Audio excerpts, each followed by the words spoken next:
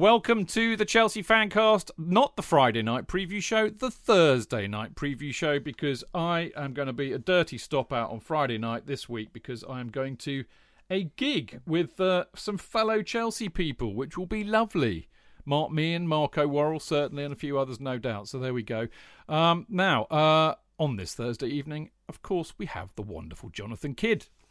Great to be on the show. Thanks, Chidge, for having me. Love it being on the show. Thank you. It's always lovely to see your face on a Zoom screen. It's much nice to see it in person, obviously, but this is a good second best. I know, a bit jowlier in person. With this, I can always keep my chin up. Looking good. Fresh off another unbelievably brilliant fan bite last night.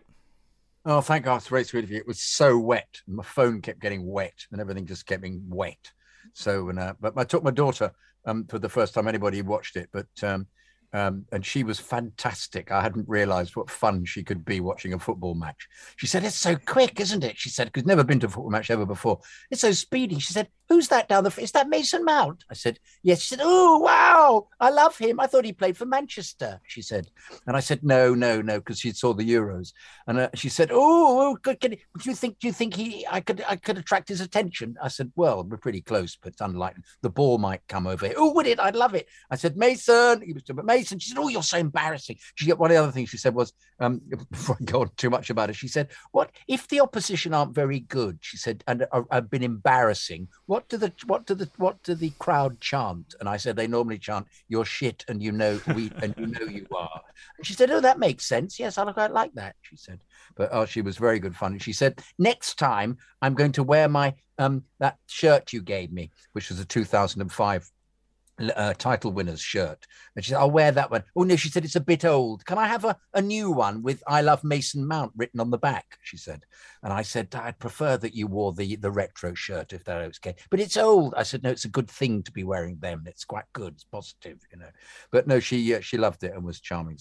So thank you for, and I mentioned her a couple of times in the fan bite, but she was, you could have done a whole fan bite on her her own, actually.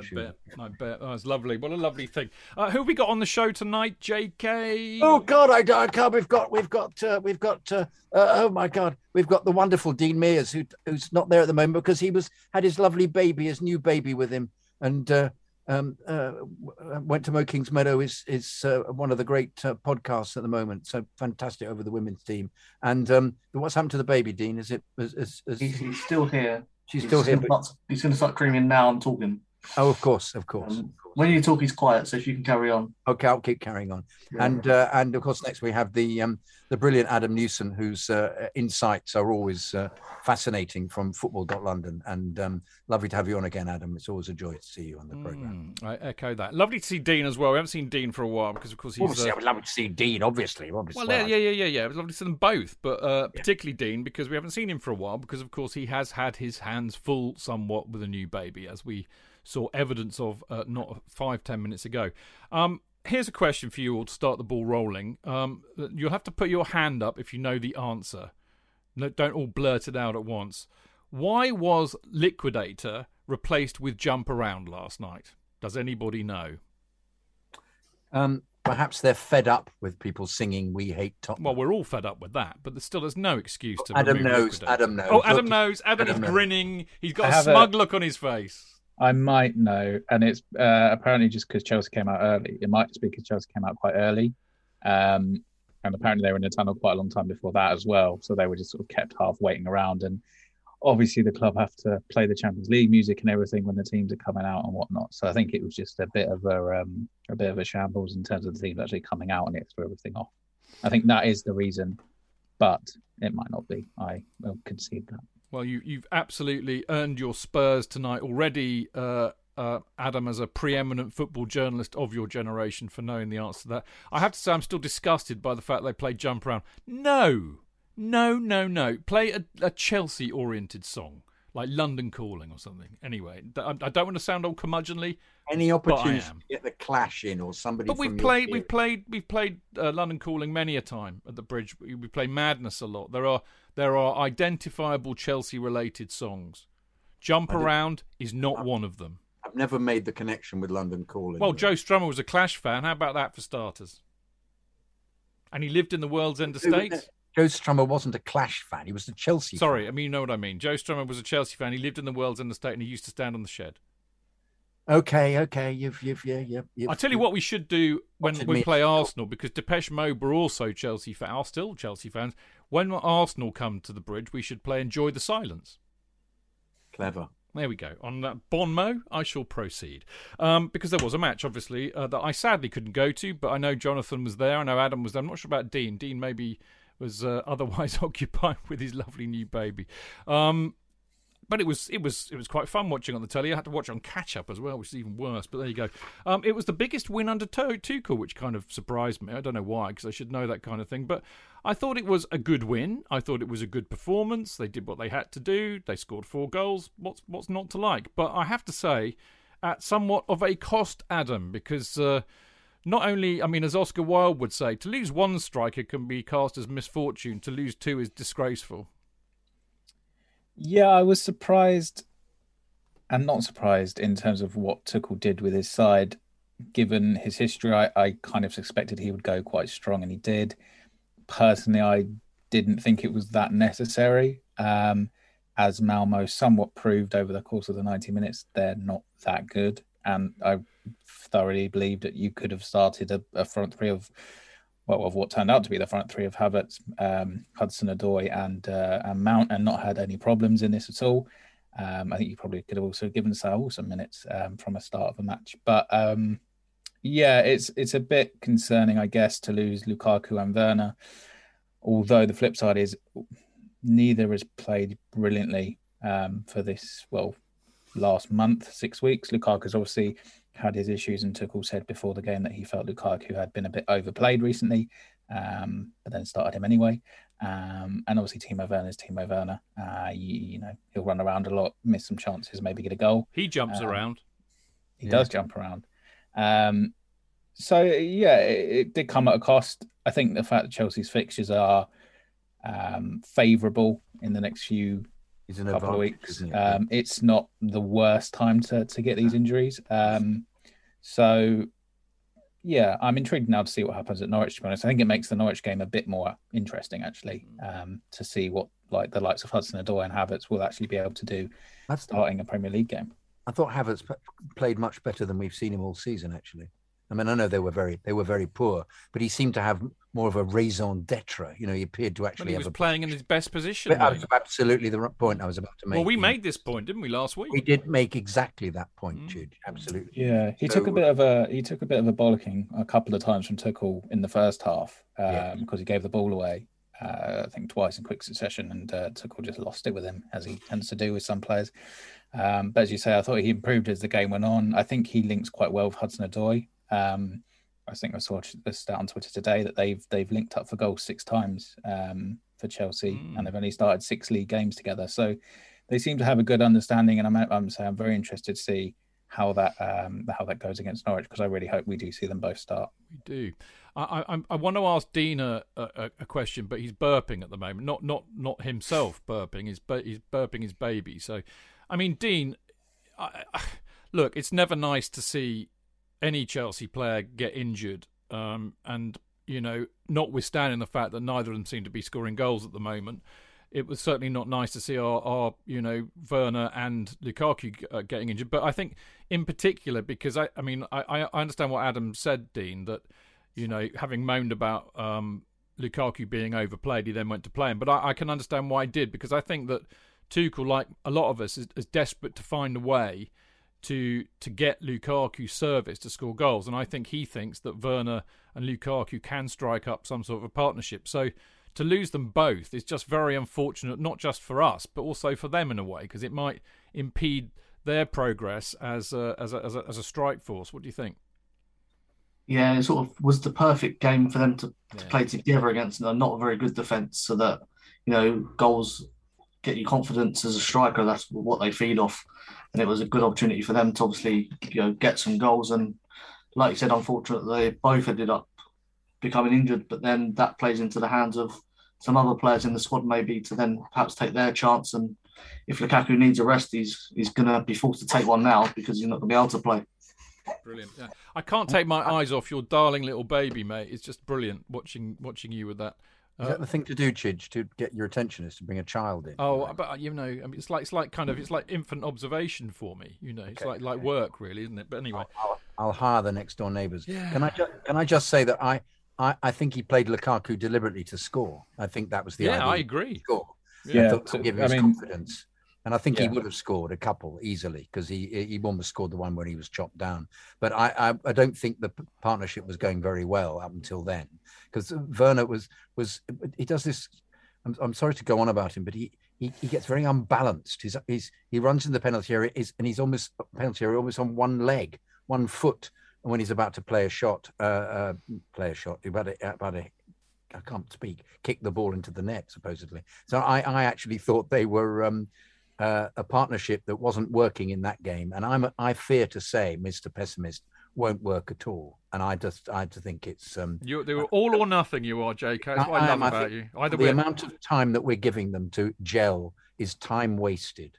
And I think he's got to come up with another idea. Well, he has no choice now, of course, in a funny. If Lukaku comes back before him, I'd like to see whether it works with someone else. Well, they reckon Lukaku's out for 2 or 3 weeks, and I would imagine, depending on the extent of Werner's tear. Well, Werner's done his hammy, so that we don't. 1, 2, 3, or 4. Yeah. It is. Well, you just don't. I mean, I don't know. Adam might have some info on that, but I mean, if he's, I don't think he's pulled it. I think he's, as Frank used to say, he has an awareness in his hamstring.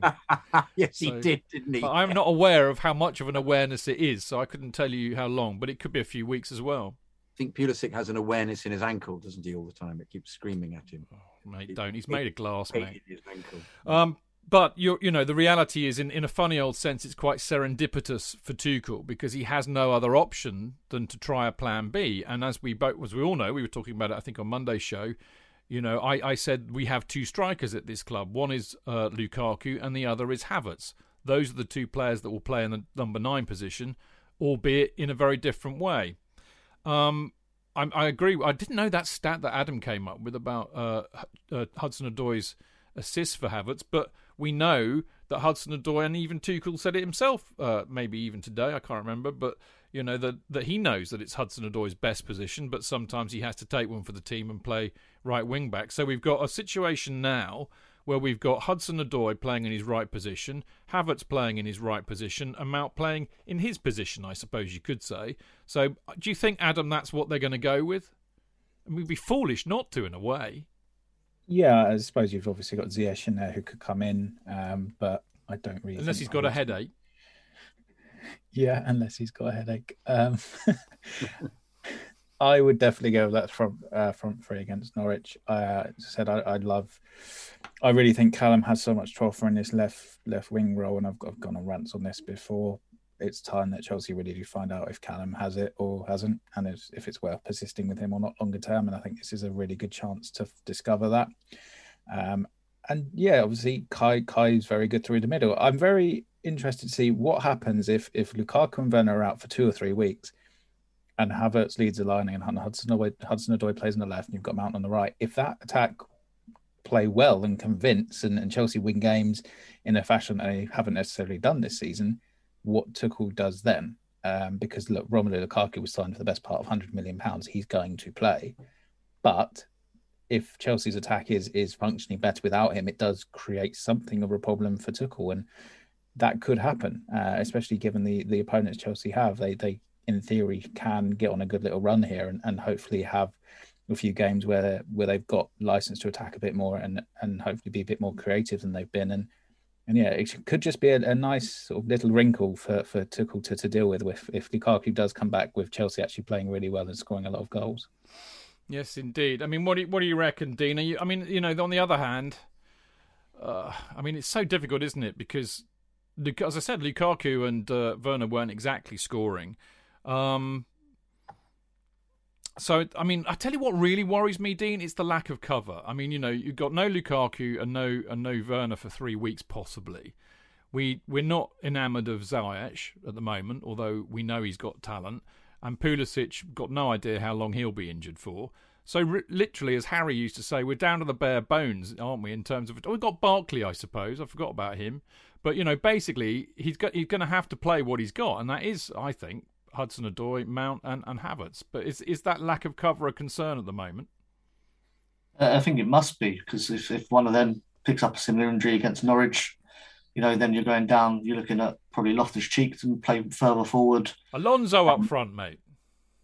I think Alonso and Ben Chilwell up front together It'd be brilliant, wouldn't it? would be the best solution to everything. But yeah, sort of thinking what's Tammy Abraham maybe thinking that he could have been a vital part to the squad this year with those injuries. Yeah, or Broja.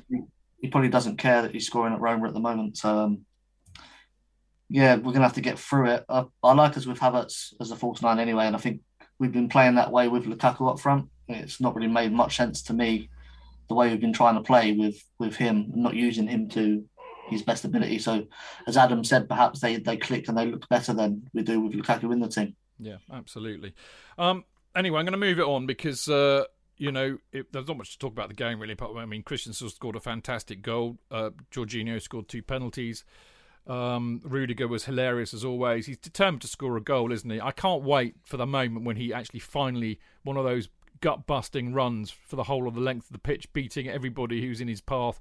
Steamroller. He reminds me of Jonah Lomu when he ran over most of the England team in that World Cup match in the rugby. He's going to score a goal one day, and when he does, the whole place is going to explode, isn't it, JK? Well, the love for him when he goes forward is phenomenal, isn't it? I mean, and he blew it, didn't he? In the towards the end, when the ball was laid off to him, was it from a free kick and he just hit it about 80 yards over the bar? I mean, that was he should actually have just screamed it into the corner. That would have been the icing on the cake for his performance last night. What I loved about him as well was very early on, he crunched into somebody, didn't he? And there was a wonderful Twitter picture of him like a raging beast with his tongue out, moving away from after he'd done the tackle. And the ref then had a special word with him to say none of that. And to be fair, he didn't do it again, but blimey, he certainly made his presence felt, didn't he? He did indeed. Brilliant.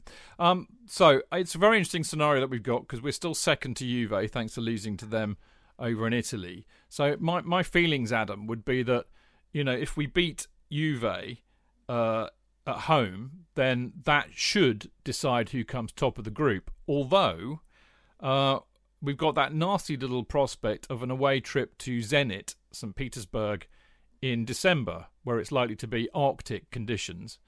And, Juve only beat them 1-0 last night. So that's a potential banana skin, I think. Yeah, no, definitely. You look at the fact that Chelsea didn't find it that easy against them at Stamford Bridge, that Juventus needed, I think it was 86th minute goal last night to get past them. They're not easy to beat.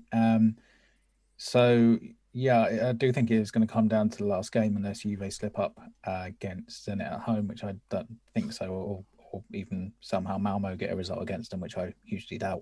So I do think it will come down to that last game, as you say, St. Petersburg in December.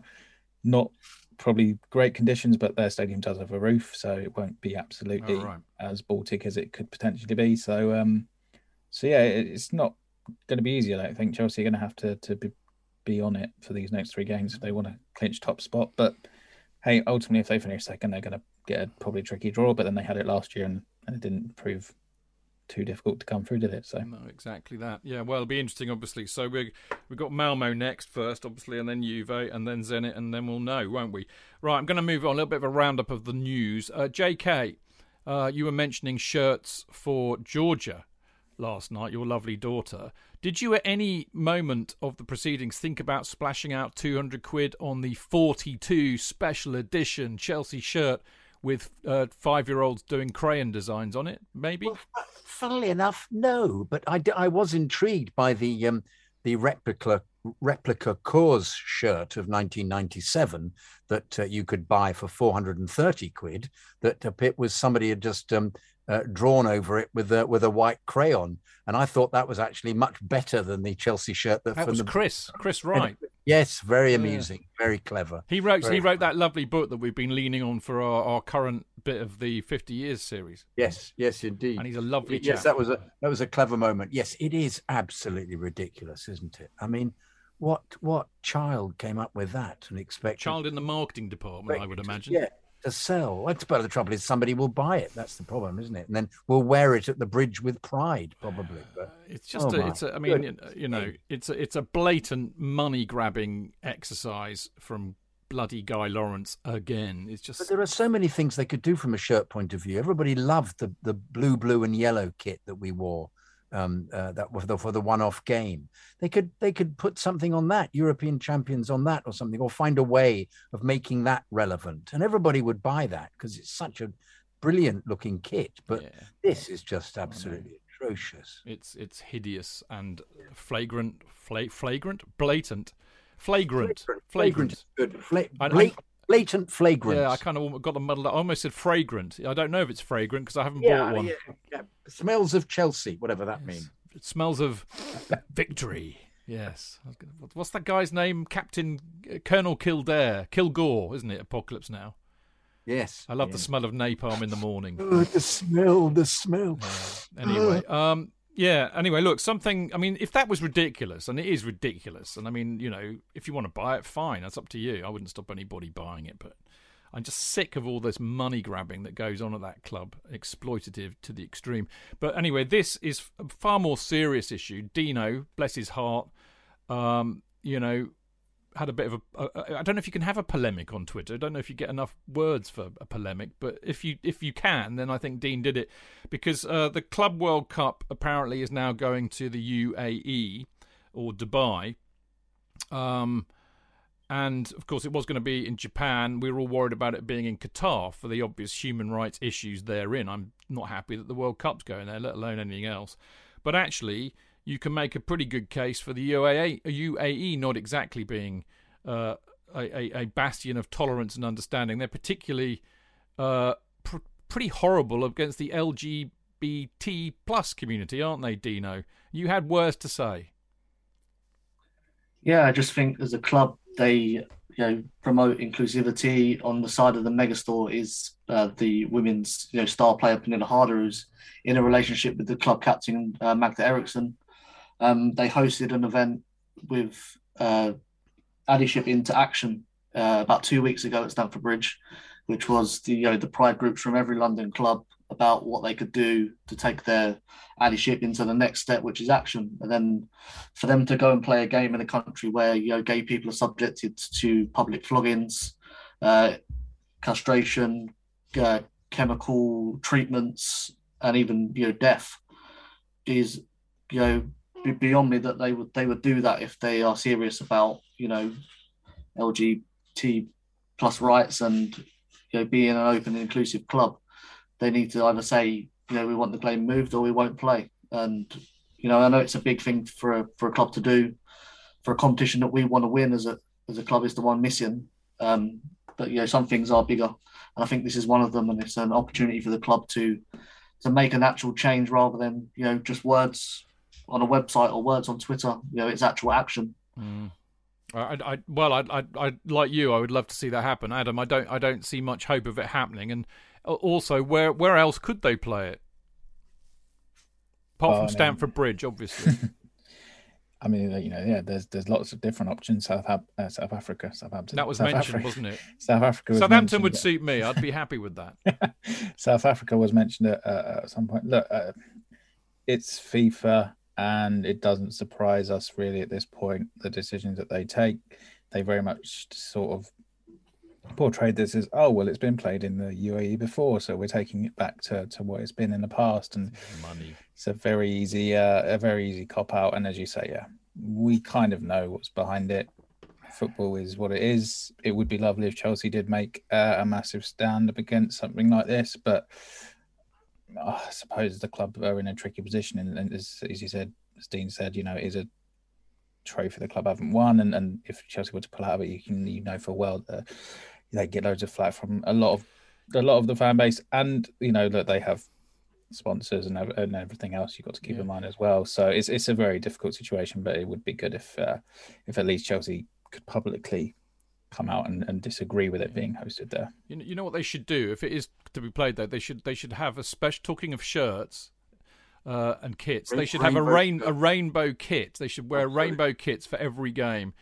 That would be brilliant, and it would be a real fuck off to FIFA and also, you know, the UAE. Right, I finally want to wrap the show up because, of course, for those that know, and there'll be plenty of us that do, tomorrow, Friday, is the 25th anniversary of the very, very tragic death of Matthew Harding, who, of course, at the time was the vice chairman of Chelsea and I think was a man almost single-handedly responsible for turning Chelsea or beginning... Well, he kind of like started it. He was the catalyst, really, for the club that Chelsea, the club that we know and love now, really, by fund. You know, he basically paid for a lot of the ground development. Obviously, the Matthew Harding stand is named after him in honour of that.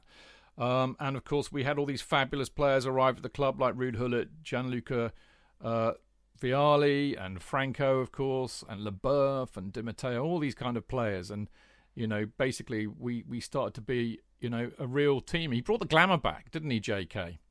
Yeah. With I mean, obviously, it was started a few years before. I mean, one mustn't. It's easy to paint Bates as being the great villain, but he was an architect of the whole thing originally. But Matthew Harding, I suppose, added a much more sophisticated design to the whole club as a consequence of his financial involvement, and came to blows with Bates as a consequence because of his outstanding, slightly revolutionary views about the club, which is, I think, his big thing was not to try and develop the ground initially. He just wanted to get the best team possibly. In a sense, he was slightly pre-Romaning Roman by wanting to get pre-Roman. I like that. Pre-Roman, yeah, to try and get the club to win everything first and then develop the ground accordingly. But I think he then went into a kind of collusion with Bates ultimately to say, no, let's do the ground and we will then attract players as well. So theirs became a partnership of, a difficult partnership, but everything was tragically cut short by the helicopter accident, the tragedy, I should say, which, as you say, was 25 years ago. And we were all only interested in the loss at Bolton at the time, thinking, hang on, surely this team's good enough to have won this League Cup tie. Those of us who weren't there, and I wasn't. And then the horror of discovering that one of the members of the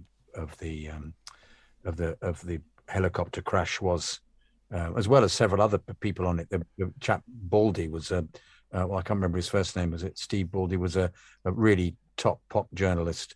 Was involved in the accident as well, in the tragedy, and yes, it was disastrous, actually, a disastrous moment, and such a shame that somebody so visionary didn't come to see the club, the events come to that he'd started up coming to their fruition by them winning the Premier League, and then ultimately the road to somebody investing in the club because it was such an attractive proposition.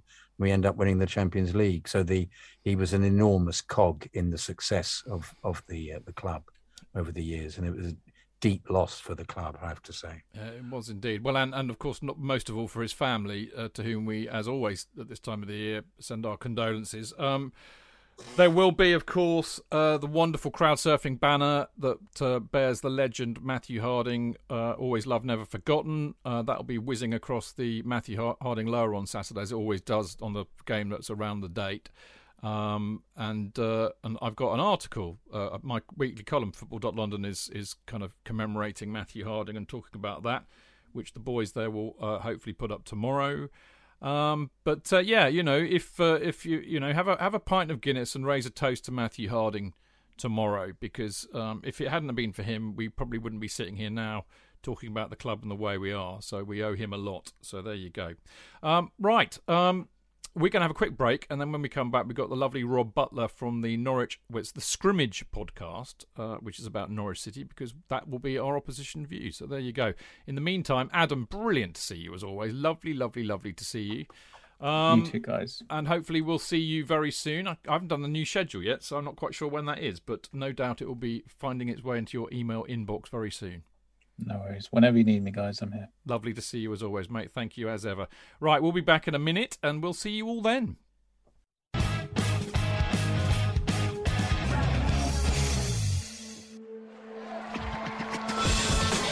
Real fans, real opinions. I'm Jason Cundy, and you're listening to Chidge and the boys on the Chelsea Football Fancast. Total nutters and proper Chelsea. Footballfancast.com.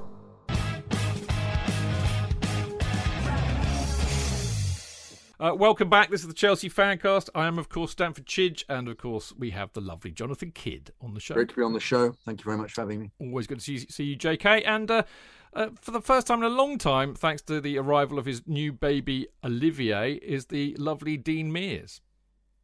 Evening, everyone. Pleasure to be back. The baby's off now, so free to enjoy the Fancast once again. We will. And, right, of course, at this time of the programme, we always have this. The Opposition View. That's right. Now, the Opposition View this week, of course, we're playing Norwich on Saturday, and I'm really, really delighted to have Rob Butler from the Scrimmage podcast with us. Hello, Rob. Hello, yes, great to be here. Can I just first of all say, you told me, Chidge, earlier that this is audio only, this podcast. There's no video, there's no YouTube or anything like that. I mean, I'll let the listeners into a secret. I can see you all, and handsome guys that you are, but it's only, and you are a man after my own heart, the fact this is only audio, because, you know, we don't want to be seen on screen, do we? We don't. Or do we? The people don't need that, not in their lives. No, and that's it's a why I do radio, podcast. yeah. It's a Exactly. podcast. Yes. Talking of which, Rob, tell me about your podcast. Well, I work for BBC Radio Norfolk up here in Norwich, and we've got a podcast that's been going for ages now, over 10 years, called The Scrimmage. You may be wondering why it's called The Scrimmage, because lots of Why is it called The Scrimmage, right? Yes, I'll tell you. Well, the word scrimmage, I mean, when you're searching for it, you get lots of NFL and American football podcasts, because obviously that's the word scrimmage is something which means kind of an American sport practice. That's kind of what the word they use. But in our song On the Ball City, the oldest football song in the world, one of the lines is have a little scrimmage. So back years ago, when Chris Gore and my co-host came up with the name, he decided to call it The Scrimmage. And I think a scrimmage back in the sort of early 1900s in a football match was a bit of a tussle, like a scrum in rugby. So the ball's there. Yeah, we have lots of them at Norwich. You know, we haven't always played that champagne football that we're playing at the moment. We used to have times you just have to kick lumps out of each other. And apparently that was called a scrimmage. So in the song On the Ball City, there's a line which is have a little scrimmage. So we stole that. I like that. I like that a lot. It was an era, though, where the goalkeeper was, if he'd go for the ball, 4 players could barge him into the net. Correct. And the referee would give the goal. Yeah, well, there's a famous one, isn't there? Nat Lofthouse, I think, scored for, I think it was Bolton Wanderers. Banged him in. 57 final. It was Harry Gregg. Harry Gregg was the goalkeeper. That's great. Harry Gregg was smashed into that, and I think broke his neck at the same time. Amazing. Yeah. So that we all, as you know, we're all more elderly gentlemen, I'll say mature gentlemen. We love to moan about referees protecting goalkeepers, don't we? Oh, he's now come on, look, he's gone no. But that I remember when John Ruddy knocked out Didier Drogba. I don't know if you remember that at Stamford Bridge. Do you know he went out for a punch and he just punched Drogba, poor lad. I do vaguely remember that. Yeah, and that would be a penalty nowadays, and then it was just considered bad luck. You shouldn't have headed his fist. No, but I mean, come on, you've got to do well to knock out Drogba because he's a big man. Man. He is. Well, look, thank you for that, Rob. I was intrigued about the name of the podcast. Now, here's the question, really. I mean, all the pundits that you read or speak to or whatever, they all seem to think that Norwich are already relegated. I mean, how on earth does that make you feel as a Norwich fan? Sort of deja vu, really, because you know, let's go right back. The first ever Premier League season, we were the favourites to go down, and we finished third. I'm not saying that's going to happen this time. I don't think it will. I think there's pretty much no chance of that happening. But I think as Norwich fans, when we're in the Premier League, which we have been, you know, plenty of times, we're founder members and we've been up and down a few times, as you know, we're always kind of looked at as the team that are going to be at the bottom of the league. We're always looked at as a bit of the kind of poorer cousin, the country boys coming for a go. And to be honest, we sort of expect it. Lots of Norwich fans have really got upset with what certain national radio stations have said about us. That seems to be one of them who's got a bit of an agenda against Norwich. But it gets some clicks. So that's what people do. So we're kind of all right with it. We kind of like the fact that people write us off. We're not really proving anyone wrong at the minute, but a couple of 0-0 draws, you know, hopefully the head coach, Daniel Farker, is posting these kind of articles on the dressing room wall and all that kind of cliche, and it's going to spur the lads on. But I don't think we really care, to be honest. It's just something we've lived with ever since becoming Norwich fans, really. But I'm slightly bemused by the fact that you play well in the Championship and you come up, and clubs that if you've been equal with, like Brentford, for example, then play out of their skins, and yet you're not doing so. I mean, I personally don't have that prejudice about Norwich at all. I actually think Norwich are back in. Let's see how they're going to play, because I remember the Norwich of the beginning, the original era, when they were a top side with some top players. And so really, I'm never looking at a team thinking, oh, they'll just go down again. I'm always thinking, are they going to manage this year? Because it's so difficult to get out of the Championship, yet you manage to do it with regularity. Yeah, so there must be something working. Then why doesn't it then work in the Premier League? What do you think? Yeah, I mean, it comes down to money quite a lot of the time. Obviously, Delia Smith and Michael Wynne-Jones, they're our owners, and the club, whether you agree with it or not, have got this kind of mantra of they're self-funded. So they're generating their own money. They're bringing up young players. They're selling them on. The next one off the conveyor belt is probably Max Aarons, possibly Todd Cantwell as well. They're going to be two that sell for, 10, 15, 20 million. And that money goes back into the coffers and keeps things going. Not all fans are happy with that. A lot of Norwich fans like that. They like that kind of self-funding model. A lot of Norwich fans don't like it, and they want to see perhaps Delia bring in some investment, or even, dare I say, sell up and bring in not necessarily any foreign owner, with what's happened at Newcastle, but an owner, whether they be British or foreign, who can come in and put a bit more money in. There's a bit of a crossroads happening in Norwich at the minute. Lots of fans are behind it and happy with the self-funding model. Lots aren't, and it's just where do we go? What do we really want? Do we want to be at the top of the Championship and come up and then come straight back down, or do we want to kick on like even Burnley have and Southampton? And these are all teams that we were bigger than back in the early 90s. We were kind of above them in the league. Is it all down to investment though? Is it not down to management and a couple of players who just seem to turn it on? I always feel that can happen in the Premier League, and you stay up in the following season, you've got enough money to buy a couple of decent players, and it seems to roll on from there, and you then become a fixture in the division, as you say with Burnley. That's been an example, isn't it? I mean, we're quite jealous of Brentford. I know they're your near neighbours down there, and they've done really well. But players like Ivan Toney, who's brilliant in the Championship, has had a good start to the season. Norwich could have got him. He's come from Peterborough, which is just up the road, as you know. So I guess you could look at the recruitment and say that it is a little bit hit and miss. Norwich have spent about 60 million in the summer, this summer, which is quite a lot for Norwich. Obviously, that's not a massive net spend because they brought in a lot of money for Emi Buendia going to Villa. But the jury's out on a few of them. We've got a player called Milot Rashica, who's a Kosovan international, came from Werder Bremen, who'd been relegated to the Bundesliga 2, and he's our record signing in inverted commas, and he hasn't really done a lot yet. We've got Christos Jolis, a player from PAOK Salonika in Greece. He's Farke described him as one of the most exciting talents in Europe. Lots of other fans were complimenting Norwich getting him because they all know how good he is on Football Manager and FIFA and all that. But again, we haven't really seen him. Farke's quite reluctant to put him in. So fingers are pointing at manager, fingers are pointing at the sporting director for recruitment, and fingers are pointing at the investment as well. So Norwich fans aren't in a massively good place at the minute, but that can all change pretty quickly in football. Yeah, I mean, just kind of summing all of that up, Rob, I mean, if there is, shall we say, a lack of investment or a lack of desire to invest the money in getting players who could keep you in the Premier League, and I think Jonathan and yourself made a good point, actually, about Burnley, surely that speaks of a lack of ambition, which I think, the reality about football, no matter what league you're in, you want to see your team win matches. You want to see your team challenge for titles if they can, or at least a cup. You want to see your club progress. And if you're yo-yoing all of the time, that doesn't happen.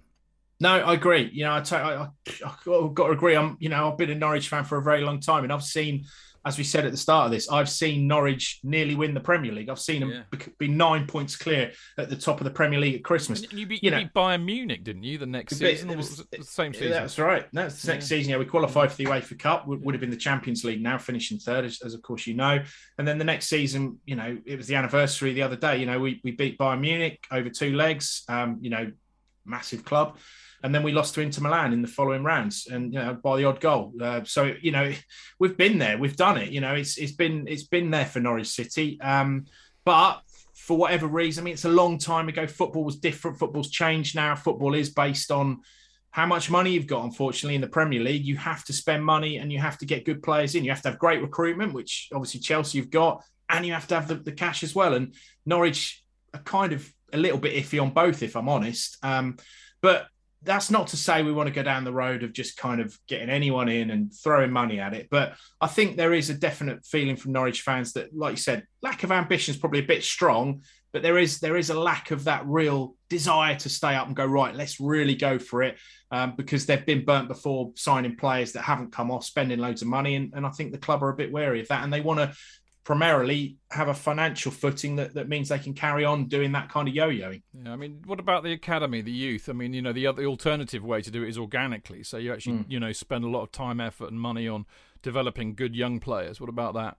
Yeah, well, I recently had a tour around the new training ground. We're still at the same place just outside Norwich, but they've spent loads of money on the training ground. They've got kind of, new gyms and new canteens and new facilities for the players. And it is quite impressive now, because before it was quite a lot of porter cabins and what have you, and various buildings. And this is a drive to kind of get players to come here, whether they be under 16s or established Premier League players, and look at our training ground and go, right, this is a Premier League setup. This is where I want to be. So they're definitely trying. I mentioned earlier, there are players coming through, the youth setup. I mentioned Todd Cantwell. He's a Norfolk boy who's come through. He won't be playing on Saturday, but perhaps we'll get onto that why a little bit later. I mentioned Max Aarons, a player they poached from Luton back when he was a kid. He's brilliant, Max Aarons. He's been linked with Bayern Munich, Barcelona. Barcelona wanted him. There was firm offer there from him. Norwich decided not to sell. They've also got a lad called Andrew Omobamidele, who's already an Irish international centre half. The great Paul McGrath has been speaking him up and telling him how great he is. And if Paul McGrath knows what he's talking about when it comes to being an Irish centre half, one of the best ever. So, yeah, I mean, there are players coming through, but I think the frustrating thing for me as a Norwich fan, this is with my fans hat on, is that those players are coming through and they will be sold before we really see them kick on. And the same thing happened with Emi Buendia. We got, 3 great seasons out of him. He's gone. James Maddison, we had him, sent him out on loan to Aberdeen, came back, had 1 season with him. Then we sold him to Leicester, and he's gone on to do good things, England international, what have you. So it's a bit frustrating because, you don't want to be a team who sells your players before you've really seen them play for your team. No, indeed. Talking of young players, I think every single person who listens to this show is desperate to get a Norwich fan's perspective on Billy Gilmour, because, we love him. I mean, we really rate him highly, and we were a bit fed up that he got loaned out, actually, because I think he could have done a job for us this season. And yet he does find himself on the bench a lot, which we can't. I mean, he played for Scotland the other week and he was fantastic again. So why is he not getting games?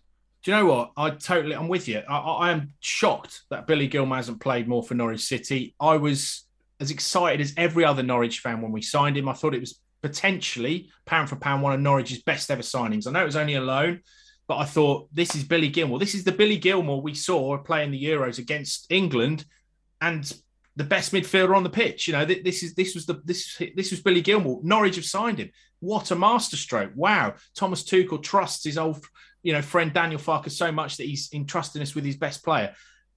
It's frustrating. Believe you me, it's frustrating for Norwich fans, because we all want to see Billy Gilmour play, because every time we've seen him, he's been fantastic. He's had little off spells, and he's obviously took a little bit of time to get into the system, but every touch he makes is special. Everything he does on the pitch is great. It's the same situation we had with Oliver Skipp from Spurs last season. Did brilliantly for Norwich in the Championship, and he's gone back to Tottenham and he's playing every week, and he's doing a great job for him. We knew how good Oliver Skipp was, but Daniel Farke wasn't reluctant to play him. For some reason, there's something stopping Daniel Farke putting Billy Gilmour in the team. We've got Kenny McLean, who's a good old campaigner, plays in the midfield, he's a bit of a box-to-box player like Billy Gilmour can do, and perhaps can attack as well, can score. But Kenny McLean's keeping him out. I mean, he's his Scotland teammate, but we went to Burnley, we played at Everton, and both times, Gilmour didn't get on. We played Brighton last week, and, you kind of need a goal. You're looking what's going to come off the bench and what have you. And Billy Gilmour, I see him at the end of the game, after he hasn't been involved,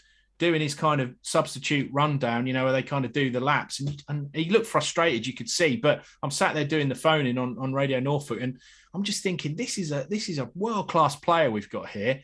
We're bottom of the league. We need something. And Daniel Farke won't get him off the bench. It's a worry. There's been reports, you saw it probably in the papers this week, saying that your sporting director and what have you saying, look, we might need to recall him. And whether that's true or not, I mean, they're not direct quotes or anything, but I wouldn't be surprised. Daniel Farke, I spoke to him last week before the Brighton game, and he was kind of really adamant to say, that we're not here to bed in other people's players. We're here for Norwich City. That got quoted, didn't it? Yeah, it did. He said that, and I spoke to him about it as well. And he kind of said, we love Billy, and he's a winner. He wants to play. He wants to be involved, even if he misses a chance in training. He's hard on himself. Yeah, we know what a great attitude he's got. This kid's going to go all the way in the game. But for some reason, Daniel Farke, I don't know about doesn't trust him, but just doesn't quite think he's got what it takes at the minute, because the guy isn't even coming off the bench. So Billy Gilmour, you know him better than I do. He's not going to be the kind of guy who's going to sulk. He's going to roll his sleeves up. He's going to work hard and get in that team. That's the kind of kid he is. That's why he's going to be a winner. But believe you me, we're with every Chelsea fan. I won't speak for all Norwich fans, but the ones I speak to are with you 100% saying we want to see Billy Gilmour out there from the start because this kid is special. We're excited to sign him. Farke, what you doing, mate? Come on. Was it the same with Patrick Bamford at Norwich? Yeah, I mean, he didn't really, he wasn't great for Norwich, if I'm honest. He's gone on to, he was good before he came to Norwich, but he's gone on to be brilliant, playing for England now and doing great for Leeds United. But it was a little bit more him. He just didn't quite fit into what we were doing. But, great. We were excited when we signed him, because Norwich had played against him for Middlesbrough and he'd always looked dangerous. But I think Billy Gilmour's a different kettle of fish. I think he's a different level to Patrick Bamford, and Bamford's a good player. I think Billy Gilmour, as you know, is terrific. And the fact you guys are saying we want to see him in the Chelsea team right now, how can he not get in the Norwich team? We're bottom of the league. We haven't won a game. We're hardly scoring any goals. You've got one of the best young players in Europe sitting on the bench, kicking his heels. It's mind-boggling, really, for me. Can I just ask, is it the same with Brandon Williams that he's not getting in? He's been out the last couple of games as well. They kind of lumped him into two things when we spoke to Farke about it the other week, because obviously Man United, again, big club, sent one of their best young players. But again, Brandon Williams, when we signed him, I'm rubbing my hands because I've seen him play for United. Always been impressed with the fact he gets forward. He's kind of a combative, likes to tackle, but can also get forward, and he's a good dribbler and likes to attack. And that fits in brilliantly with Norwich. We've got another fullback called Dimitris Giannoulis, a Greek international, who's good. We've got two good players at that position, but I'm surprised that Brandon Williams isn't playing as well. And quite frankly, Farke is getting a little bit of criticism from the fans for saying stuff like, we're not here to, warm up players for other clubs. The bottom line is they are at this club. They are good players. We are bottom of the league. We can't score.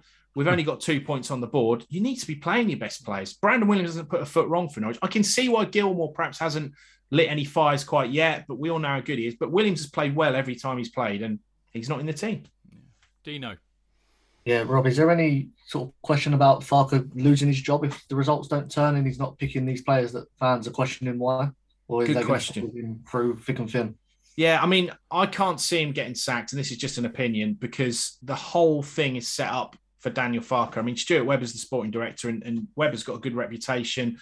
He's done well with Norwich. He's got them up twice, and Daniel Farke is his right-hand man. He's the manager. He's the head coach. So I think the phrase would be thick as thieves. I think they're close. I think they get on well. Obviously, that can change in a heartbeat when a sporting director decides that they don't want that manager anymore. But there is pressure from fans. There has been the odd boo in the kind of more vocal parts of the stadium when he makes substitutions either too late or takes off players who fans don't want to see taken off and what have you. So that's always a little bit of a watershed. We're not like Newcastle fans. We aren't going to sit there booing Steve Bruce and abusing him and what have you. That's not what Norwich fans do. I think Chelsea are the same. They're quite supportive of the managers, and they want the manager to turn it round. So Norwich fans, unless they're Benitez. Well, at least they're Rafa. Yeah, okay. Well, we'll let you have that one. But Norwich fans have been known to do it, but only at the end of their tether. But I think the pressure is on him because it's within its very nature. But honestly, hand on heart, I cannot see him getting sacked. I mean, we went 18 games losing in the Premier League over 2 seasons. Obviously, we had the Championship season in the middle, but that's a record for Norwich. Obviously, 18 games in a row losing in the Premier League, and it never looked likely that he would even get the old vote of confidence. So, I don't think I just think he's safe. I think he signed a new 4-year deal. I think they're looking already at next season, and that sort of creates its own problems, doesn't it? When you think, well, we're down again, let's go again and try and do the yo-yo again. It's a bit frustrating, really. I can see that. Now, I've got a bit of a. I mean, we talked about Bamford, of course, who was a Chelsea player. Don't think he actually played, but that's beside the point. And Billy Gilmore, of course, who we all love. I did a bit of research today, Rob, and I'm surprised by some of the names on here. Obviously, I knew about Andy Townsend, who'd played for both. And of course, how could we ever forget the legend that is Robert Fleck? And boy, do we wish we could forget Chris Sutton. But I forgot about Ozzy. Ozzy went on loan there after us, I think. And Ryan Bertrand, I forgot about. Graham Stewart, I knew about. Scott Parker was there as well. Yeah, he was. Career. So there we go. Right at the start, actually, Scott Parker. Yeah. We had him on loan at when he was at Charlton, when he was a kid at Charlton. Yes, I meant. Yeah, that's all right. Don't worry. Yeah, So I was surprised by a few of those names. Can you think of any more Chelsea players that have played for Norwich, or Norwich players that have played for Chelsea? Just trying to think. Off the top of my head, I should have prepared for this, but Flecky's the big one. I mean, as you know, it's a knife to my heart when you besmirch Flecky and Sutton, because obviously Robert Fleck was one of my first heroes, and Chrissy Sutton was just incredible for us and went on to have a good career aside from playing for Chelsea. Sorry, we were forced to watch them play. Rob. Yeah, but Robert Fleck, for all of his myriad faults at Chelsea, was loved. I mean, we still sing number 1 is Robert Fleck, number 2 is Robert Fleck. We all live in a Robert Fleck world. I love that. Satirical, wasn't that satirical? Yeah, but of course it was. A little bit of love involved. Yeah, no, absolutely, and it's he was just such a legend for us, and I know he was a good character though, Flecky, and he's still. I mean, I don't know if you know, but Robert Fleck still lives in Norfolk, and he's actually a teacher now for kids with special needs. Yeah, so he's incredible. Yeah, it's an incredible story. I speak to him sometimes. We always try and get him on the radio. But he's so shy, he just doesn't want to come on, and he'll be like, "Oh, thanks for asking, Rob, but I don't really want to come on." And he's really, really shy. And we managed to get him to talk about the fact that he's now a teacher for kids with special needs, which is incredible, really. And we spoke to the kids, and they absolutely love him, and they don't even know he played football. He just keeps quiet about it and just does his job. And it's some story, really, because he's a player that we all love. Another one, I mean, I'm just looking through. I'm trying to think of a few others, but Andy Townsend, I mean, he was brilliant for you and us. So I think that's obviously Peter Osgood as well. But Andy Townsend was the one who I think was brilliant for us. And I think you guys would be pretty happy with him, wouldn't you? He was decent. Well, do you know what, Rob? I mean, we funny enough, we've been doing this whole kind of 50 years of Chelsea series, and we not long ago we did the late 80s, early 90s, and it was very interesting when we were talking about Andy Townsend because we then have to go and watch the entire season on the review videos that you can find. And I forgot actually what a good player he was for us. And the reason for that, Rob, is his time at Chelsea was massively tainted by his departure, where he was the club captain at the time, and he decided he wanted to go to Aston Villa to go and win silverware. Yeah. And of course, we ended up winning about 5 trophies after he left, and I don't think they won many. Maybe they won one. So, it's a bit tainted by that, really. But he was a good player, wasn't he, JK? He did not announce that. He shouldn't have announced that. He should just have gone and been picked up. The fact that we were diminished by his departure was not the thing to do. And to be fair to Robert Fleck, he actually started off playing very well. But he didn't he? Forgot that. Yeah. But then he just got out of the pecking order, and I think then he was the whole Hoddle and the Hullet thing then took over, and there was no chance of him ever getting into the side. A lot of them fell by the wayside when that happened, like Johnny Spencer, Paul Furlong. Oh yeah, Paul Furlong, another one. Yeah. So there we go. Anyway, let's get right back to the present, because we've got you on Saturday. You're coming to Stamford Bridge. How? I mean, I haven't watched a lot of Norwich this year. I have to say, but how are they going to approach it? Are they going to park the bus, or are they going to try and play football? Well, we always try and play football, so we'll definitely do that. I mean, there is we don't ever really park the bus, but what Farke has done recently is he's changed things to a back 5. So we play 3 centre halves, usually Ben Gibson, Grant Hanley, and Ozan Kabak, who has actually started well for Norwich. You might remember he played for Liverpool right at the end of last season, sort of 10 games. And now Norwich have got him. So, we've done, some of the Liverpool fans thought they might sign him. So, again, that's a good player we've got there. And he's done all right, actually. He looks pretty good. He's a pretty solid centre-half. Grant Hanley's another one that lots of Norwich fans love, and he's a bit of a leader. So they play those back three. You get Aarons and Yanulis or Williams kind of bombing up and down the wings as well. So that has kind of made Norwich a little bit more solid, hence the 2 recent 0-0 draws. But they are quite toothless going forward. And that's the worry. Obviously Timu Pukki, brilliant player for Norwich, has scored lots of goals. He's an icon for Finland. It was upsetting there by calling him Icelandic. He's Finnish, of course. And he just became their record goal scorer, overtaking Jari Littman. And so he's got something to celebrate. But, he's there and he's always willing and he makes good runs. He runs the channels. But what's happening is that there's just not enough kind of attacking prowess in the midfield. And let's go back to Billy Gilmore. That's what he's got. He can do that. He can have that little pass. He can swing one out wide or whatever. And Norwich have just struggled to kind of get a formula going forward. But the rot has been stopped. So in terms of Saturday's game, I mean, we're all getting excited. I wrote some scripts today at the BBC, sort of saying, "Oh, Timo Werner's out, and obviously, Lukaku's out."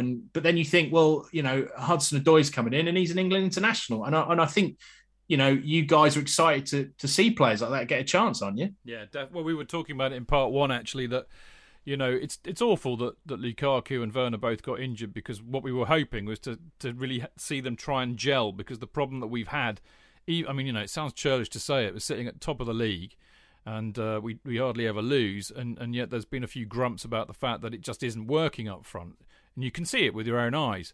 So it's a shame that we won't see that, but then they've not been scoring much anyway. So actually having Hudson-Odoi come in and play on his best position on the left, which is what we've all been crying out for, seeing Kai Havertz in the middle as a kind of a number 9, which is his best position, and hopefully Mount playing himself back into some form is kind of what we wanted to see. So yeah, it's a bit serendipitous, really, I think. Yeah. What was the stat that Odoi had? Apparently, according to Adam Newson, Hudson-Odoi has made 6 assists to Kai Havertz goals, and yet they've only played together in 6 matches.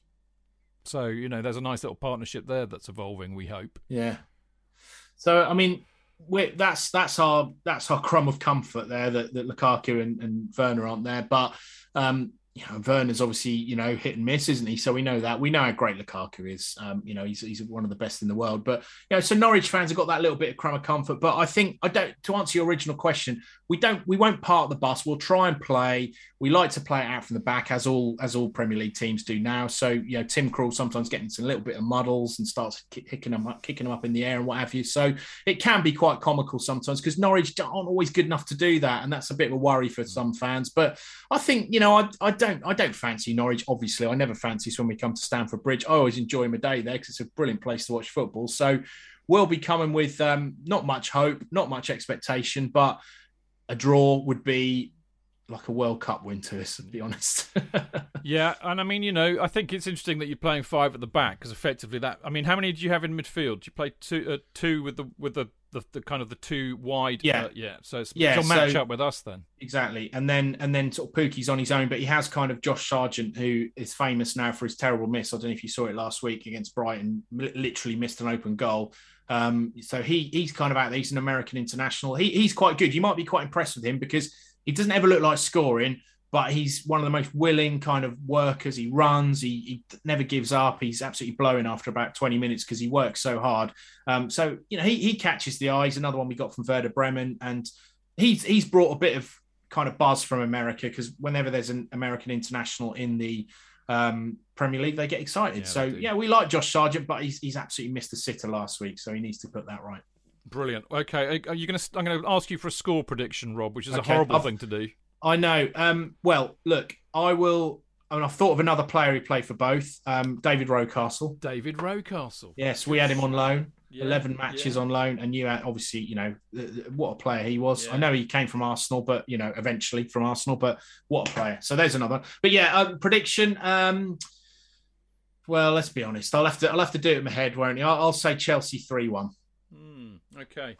So, but we'll take a 0-0 draw now, please. Well, there you go, Rob. I can't, in all good conscience, wish you luck for Saturday, but I do wish you luck for the rest of the season. I mean, Norwich are a great club, actually. So, well, look, I feel the same about Chelsea. My uncle Jeff, hello if he's listening, he's a big Chelsea fan. So I've got a soft spot for Chelsea. I love coming there. It's a brilliant football stadium, proper football stadium. and I always enjoy it. And it's a great day out for Norwich fans. They love coming, and we'll be there in numbers, hopefully. Lovely stuff. Well, enjoy the day on Saturday, and whatever the result may be. And Rob, thank you so much for joining us. It's been an absolute delight listening to you talk about Norwich, and we're all enriched by that experience, because it's what I love about the opposition view, JK. We get to learn a lot more about. There's no better people to learn about a club than the people actually who love it and support it, I think. So there we go. Brilliant stuff, Rob. Really appreciate it. There we go. So we will be back in a minute, and we'll be doing our own preview of the Chelsea-Norwich match. So don't go away. We'll see you in a sec.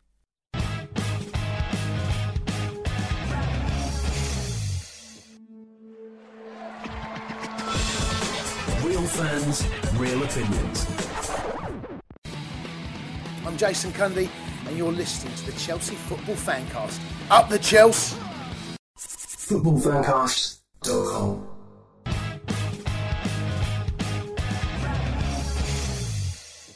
Right, welcome back. This is Stanford Chidge, of course, on the Chelsea Fancast Thursday night preview show. Just doesn't really sound right. It should be Friday. Always like the Friday Night Rock Show with Tommy Vance, for those. That's one for the teenagers, JK, isn't it? And we've got JK on the show, of course. I worked with Tommy Vance on. Did you really? Actually, yeah. Did you very really? nice, very nice, friendly guy. Was he? I used to listen to his show when I was a mere slip of a lad. And Pete Drummond. Do you remember Pete Drummond? Oh, God, I do, actually, yeah. Yeah, I knew him well. Here we go. So we've got JK and Chid reminiscing about the good old days. We'll be donning white gloves. Sorry, Dean. Sorry. We'll be donning white gloves and going all Leonard Sachs if we're not careful. There's another one for the teenagers. And talking of teenagers, well, he's not really a teenager, but I suppose in relative terms, the lovely Dean Mears, the youth, the talented youth of the Chelsea Fancast, the future of the Chelsea Fancast, in fact. Good evening. I've got absolutely no idea who you're talking about. Nope. But for the great. Nope, I knew you wouldn't, but, we just do anyway, Dean.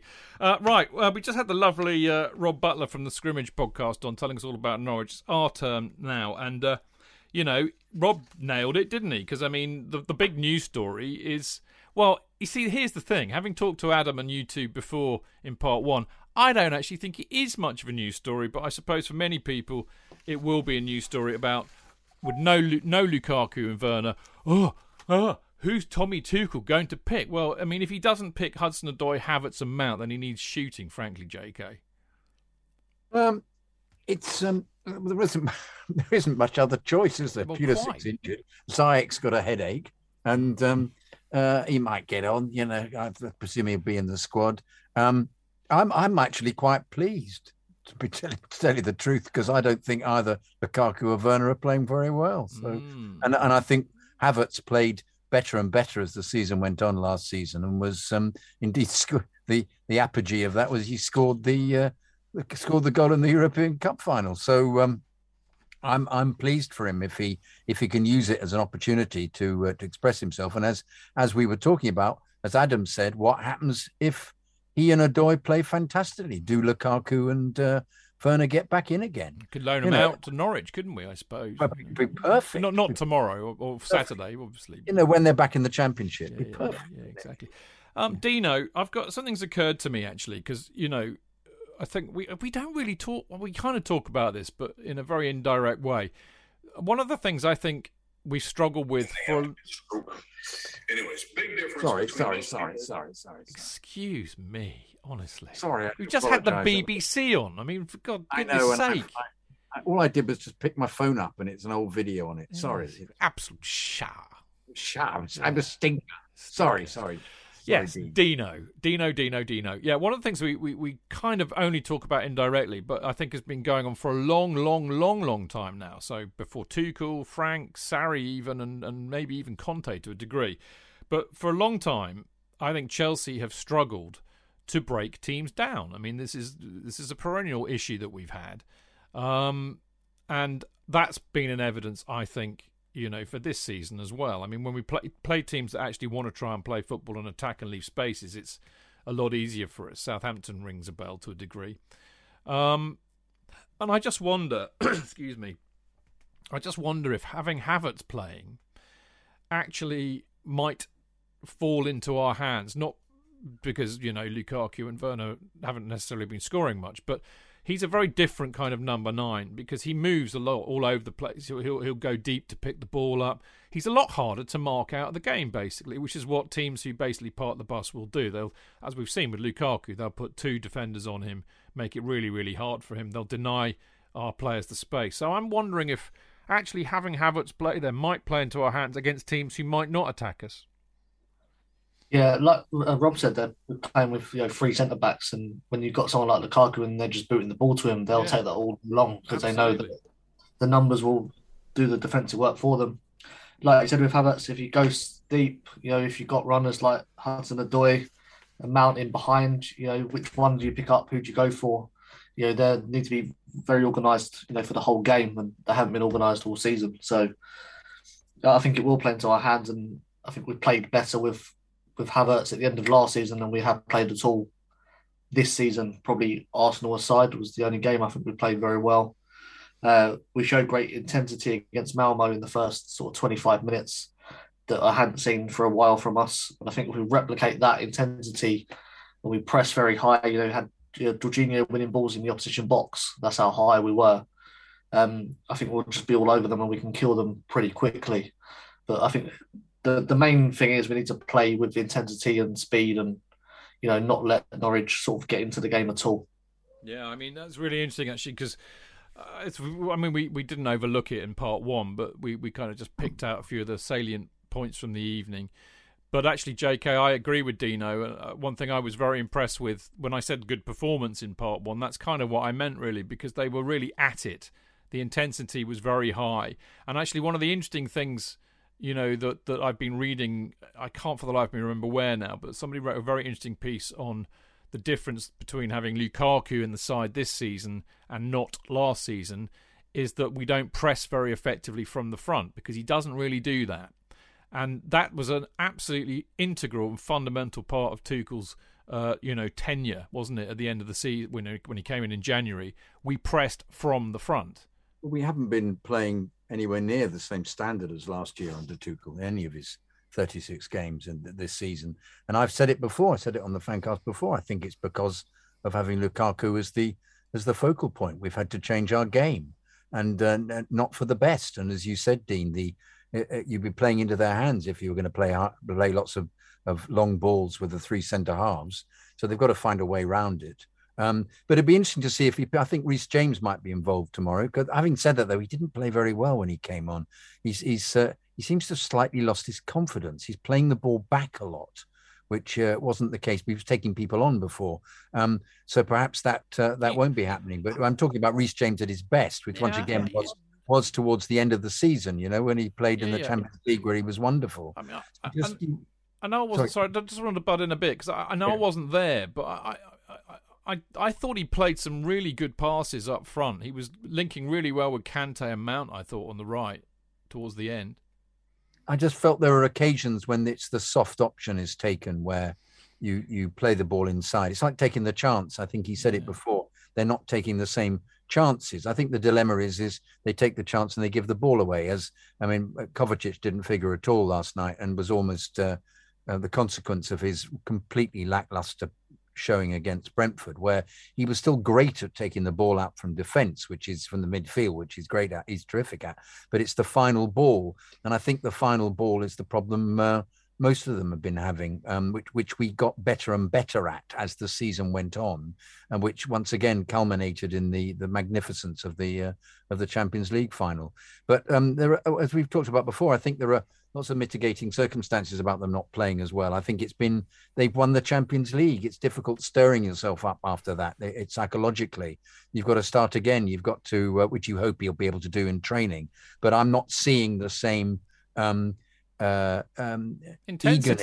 intensity, yeah. Indeed. But I think what happened last year was that they noticed that by playing the way they were playing, they prevented the opposition from doing anything at all. And consequently, they were snuffing out great sides, supposedly, by just playing this really excellent tactic. And this season, I haven't seen it at all. And part of it is because of having Lukaku not that kind of player and having to change their their way of playing. If you can somehow integrate Lukaku in that pressing game, then as you say, I don't know how Dean. I don't know how you do it. I mean, he's a static figure, isn't he? But he would have you say that he'd like to be considered more as a winger, and he's got some skill. He does the odd step over, and he's improved his outer game rather than just hanging about the penalty area and scoring, which he's always been good at. But I've yet to see that the nimble quality or just the energetic intensity that Havertz has had, or they've had all by rote, because that's what they work out all the time, it was that gave them European success. It didn't give them great league success last season, and I suppose that's why he's been going forward with Lukaku, trying to make it work.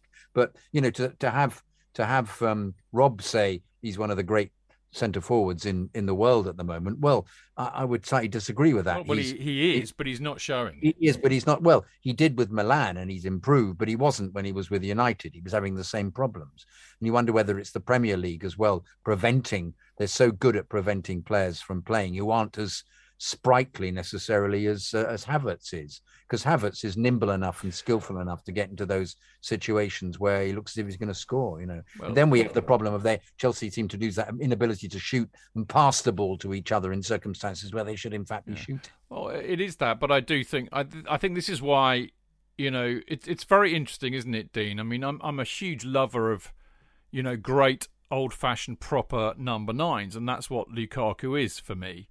And yet, if you look around the Premier League, there aren't that many like that. I mean, we always used to say it's because there aren't many that are that good, which is true to a degree. But if you look at look at Liverpool. Liverpool don't play with a number 9. They have a very fluid front three, all of whom are quite small. I mean, Firmino's not small, but he's not a great big dominant forward like Lukaku. And they just change and they go deep and they pull players out of position. And I think the reason for that and the reason why the trend's gone that way is what JK said, is that defences have got far more organised, far more on it. It's much harder to break these defences down. Even the shit teams know how to defend, don't they? Yeah, well, that's what they always say. Anyone can coach a team to defend. That's what they used to say to Mourinho, wasn't it? As a bit of a dig, wasn't it? It was, yeah. I just think we're not trying to do anything different than we were doing last year. And you've got someone up front that's not doing the things that you need that forward to do, which isn't a dig at Lukaku. That's who he is. And all summer we were saying we need a centre forward, and then we've got one, and it's almost like we don't know what to do with it. Now we've got one, and I think that's why Werner's very important to him, because he can do the running that perhaps he doesn't. It's for me about getting players in and around Lukaku, so when he's got the ball to his feet, he can lay off and they can play quick football.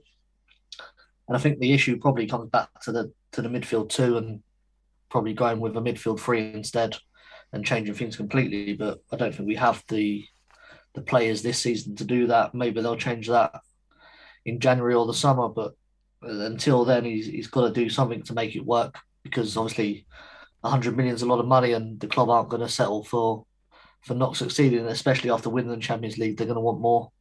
And it's Tuchel's biggest problem, and it's probably a good problem to have, is just figuring out how to get that attack clicking. Because I've seen signs of it in some games.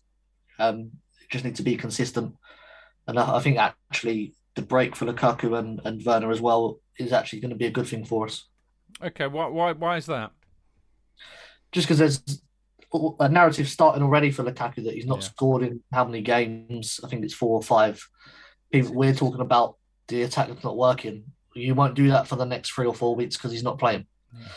So I'll either be hungry for him to come back because Havertz has not worked, or we'll be sort of happy that now there's another option as well as Havertz, who's also working very well, and we'll be talking about an attack that can go and win the league. I agree with you. That's a really good point. And I also agree with you. I think that actually the biggest issue is the midfield, and I've been bitching about this for weeks now, is that we don't have, I said last week, I think, is that we have too many defensive-oriented midfielders, which is a legacy of the systems and the way we've been wanting to play since Conte, certainly, and all this possession-based football. But what we don't have are proper linking players, box-to-box players, or create. We don't have a Fabregas, for example. We don't have a Frank Lampard, for example. We don't have players that can get forward, carry the ball forward, and then put people through with a great final ball. And I think Ruben Loftus-Cheek might be the answer to that. I still think Mount might have a point to play. But it's really interesting, isn't it, if you go back to the Malmo game. And we all, I mean, my prediction on last Monday was Malmo are shit. And I was not wrong. Malmo are shit. So why were we playing? I mean, okay, I know this is about churlish after the event because we won 4-0 and they both played very well. But why were you playing Jorginho and Kante together against a team that was shit? Why? In fact, we thought that Cheek should play, didn't we? Actually, yeah. He should be playing after because he played so well against Brentford. I mean, they didn't have one shot on target, JK. I know. So they weren't going to be a threat. They were dreadful. They were absolutely dreadful, yeah. So why do you need two defensive midfielders? I mean, I know Kante, you can't just label Kante solely a defensive midfielder, and he was actually, I thought, very offensive against Malmo. He was getting into the box. He was actually linking play really well. He was doing little quite quick short passes around the box. So you can't say he's just a defensive midfielder. I know that, but it just, Jorginho definitely is. Yeah, Jorginho is, yeah. He threads it together. I like Jorginho. I think he does what he does very, very well. Although I will say, I thought he had a brilliant game, which is no surprise because he always does against shit teams. You don't put somebody on him. Yeah. When he plays the really, really, really top teams who will put somebody on him and figure it out. I mean, a bit like they figure out Lukaku because they stop the ball being played from the midfield to Lukaku when he's got his back to goal. They just cut it off. That's what good teams will do, or organised teams will do. They will figure this out. And they did that. And good teams will do that against Jorginho, which means we always have to adapt. But against, I think, I would always pick, I would pick Jorginho Saturday. I'd pick Jorginho all day long against shit teams because he'll come on, he'll play, he'll control the game, he'll have all of the ball, and he'll be setting people up for fun because they won't be able to live with him. And he'll score the penalties. Bless his, I know, very good penalties too. So I don't have anything against him, but I just think that we have to work out how to make him as effective against the better teams who will try and stop him and see him as the threat that he is.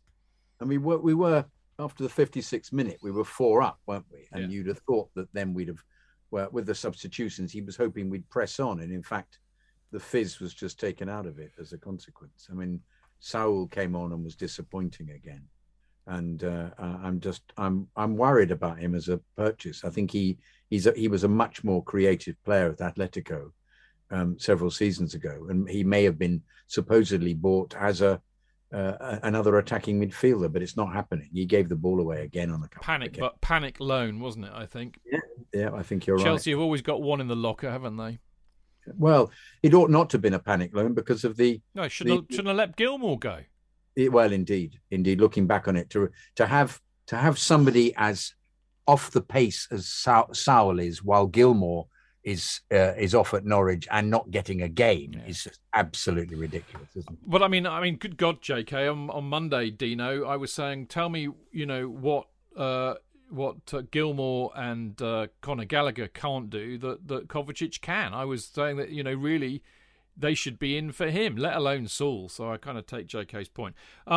Right, so midfield, Chilwell, Jorginho, Kante, Azpilicueta is what I think he'll pick, even though I'd like to see James at right wing-back, Dean.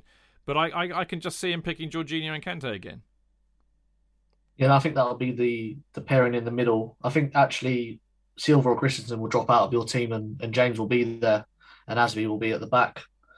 I think there's going to be license to get forward and for all of Aspie's qualities, getting the ball into dangerous areas in the box isn't perhaps his strongest, although he has assisted a few in over the years. But Reece is a bit more dangerous in those areas, so I think that will happen. Will Silva play? Will Silva play? Do you think? Dean thinks no. You think not? So Christensen will move into the centre, Rudiger will be left, and Aspie will be right, and James on the right as the right wing back, which I would be very happy with actually.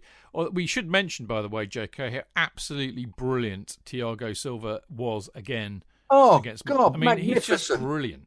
What a player he is! I agree completely. Fantastic. He's a fantastic player. He's just so cool. He's completely world class. Still 37. Brilliant. I mean, I have to say, once again, we were playing a very, very poor side. But I hope I'm still world class when I'm 37. That'd be brilliant. Yeah. How long you got till that? Not long, JK. Not long. Is that, were we dividing by 2? We kind of weren't really. Maybe by 0.75.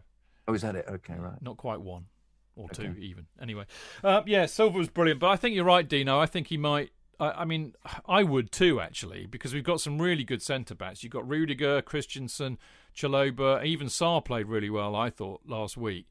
So,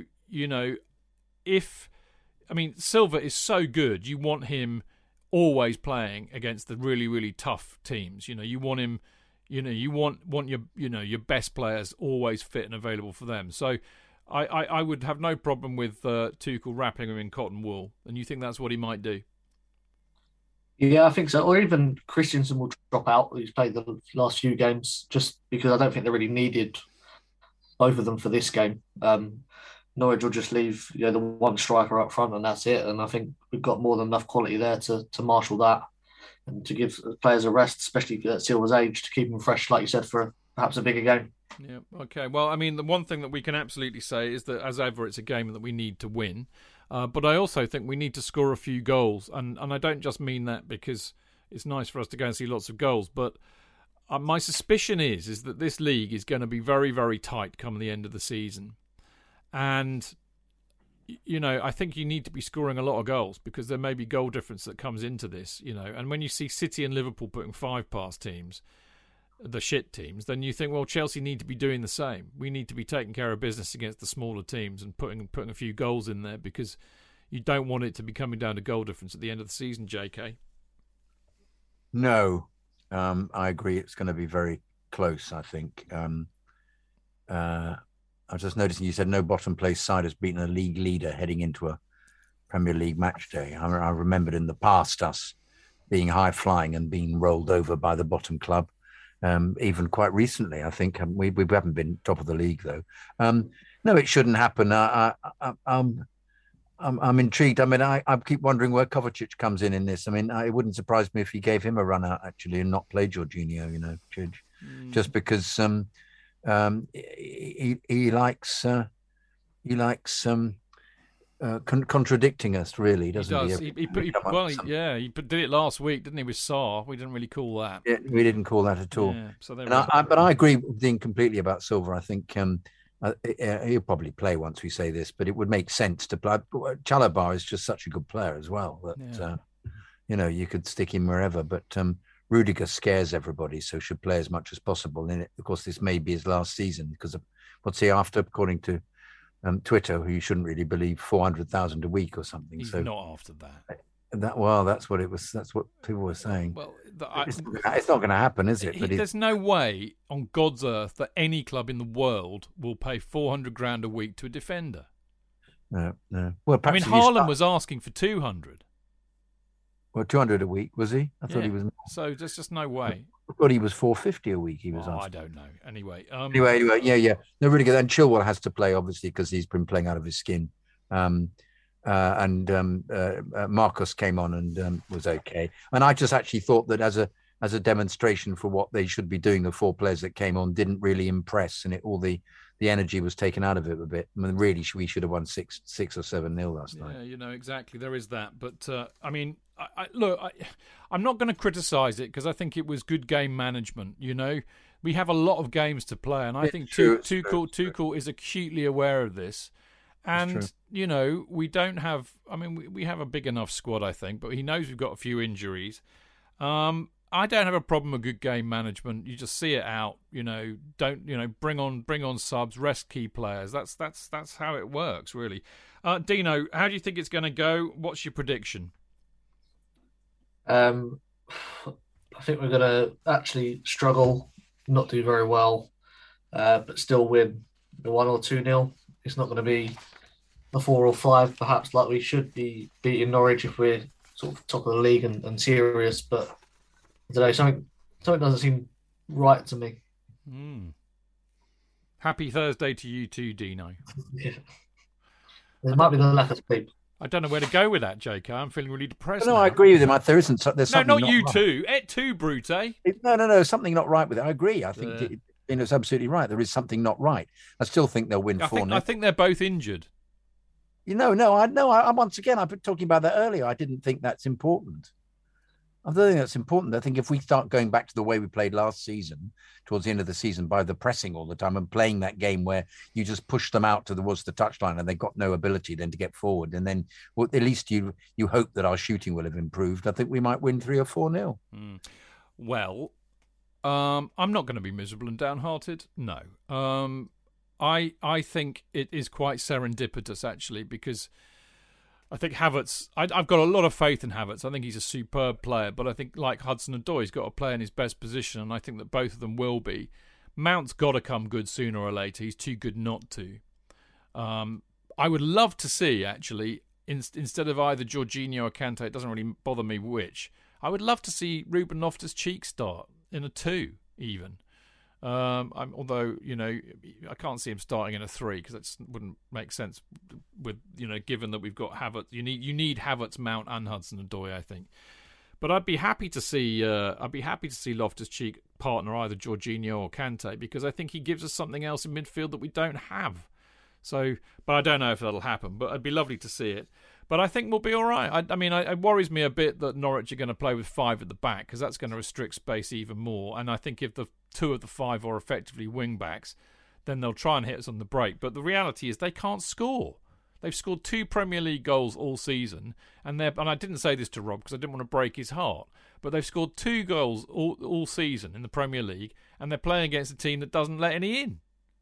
I mean, we've let what in? 3 in this season in the Premier League, and 2 of them were penalties, and 1 was a deflection. We don't concede goals, and we're playing against a team who can't score goals. So one thing I will predict with certainty is that it will be 0 to Norwich. So you're going for 0-0 then? No, I'm going to go 3-0 Chelsea. I think we're going to do okay, because I think actually, I think it will help having Hudson-Odoi and Havertz and Mount up front, and I think you'll get more intensity with the press. And as Rob said, they're not too clever playing out from the back. So if Hudson-Odoi, Mount and Havertz are pressing them right from the get-go up front, they might hassle it into mistakes, and I think that we're good enough to capitalise on that. And I think Havertz's run out on last night would have done him some good. He scored a goal. I think I'm 3-0. I'm pretty happy with that. If Cheek comes on, he'll score. That's my prediction. All right. Okay. So come on, then put a number on the score line then. 4-0. 4-0. I knew I'd get it out of you. I knew I'd wind you up and get him to predict a 4-0. So there you go. 4-0 for JK, 3-0 for me. And Dino, you said 1-0, 2-0, 1-2-1. I'll go with 2-0. You're going to go with 2-0. Yeah, I mean that's a good percentage prediction, I think, which is probably why you are much higher in the Chelsea FanCast Prem Predictions League than either myself or Jonathan Kidd. It's not hard to be higher than me. No, I see, Jonathan, after last week, you have resumed your rightful position as bottom of the pile. You are this week's Norwich City. I'm not quite bottom of the whole. No. But the Chelsea FanCast League, you are. You're 74th out of 74. Yeah, whereas I'm about 1,527th out of 1,579. Oh, dearie me. Yeah, well, I'm not much better, JK. I'm in 70th. You had a shocking week, minus 46. I had minus 16, which is my worst performance of the season. Actually, Dino's not too clever. He's the next Chelsea FanCaster up the table, but he's still on page 2. You're in 55th position, Dino, but you got 17 points, whereas I got minus 16. So I should be very quiet at this stage. I got last night right though. I did say 4-0. You did, didn't you? Actually, and I what did I say? 2-0. Did I? Yeah. Right. Kerry Dixon is in 56. Paul Cannavale is in 60th, and Pat Nevin is in 64th. They're not doing too well either. But Luke Withers is still the top boy. Well done, Luke. He's got 1,094 points. Now, Mark Worrell is the leading fancaster still. He's in 3rd position with 905 points. But I'm so glad to be doing this, excuse me, tonight, because of course we had Tony on the show on Monday, and I refused to go and do the Premier League predictions because that we still had the Arsenal game, didn't we? And he was dying for me to do it. But I will now do it. Now he's not here, so his head won't get too big. But he is the performer of the week. He got a whopping 265 points. Tony Glover, you legend. He's 265 points. He's now in 28th, and he was on page 2 the other week, so he's gone right up the table. But better than that, I think he got the top score out of everybody in the whole thing, all 1,500 or so participants. I think he won some money. He won 132 quid for being the top scorer of the week. That's right, JK. Yeah. So beers are on you, Tony. That's all I'm saying. Yeah. So brilliant. Really well done, Tom. Well done, Tony. You do us proud. Unlike me and JK, who let the side down week on week. I must spend more time on it, Chidge. Mate, do you know what? I said to the boys on Discord, because I always have a bit of a moan up on Discord when another shocking result comes in for me, as they well know. A lot of swearing happens as well. I actually said in a fit of temper, I said, that's it. I'm just going to roll a fucking dice from now on because I'll have as much chance doing that as bloody picking them with any sort of intelligence. So I might actually do that. I might go and roll a dice. So there you go. So you might have a few 6-6-1s happening. Yeah, but let's see. Yeah, exactly. Or 6-5s. That's really not going to happen, is it? Really? Yeah. So I'm going to go phone it. I'm going to go roll a dice later on tonight and do them like that and see what happens. I might just do that. Because I'm not going to win, am I? When I'm in 70th bloody place. So let me say, I tried doing every game a draw last week, and I think that was not. That was the week before. And these things, they don't really, the odds don't work that way.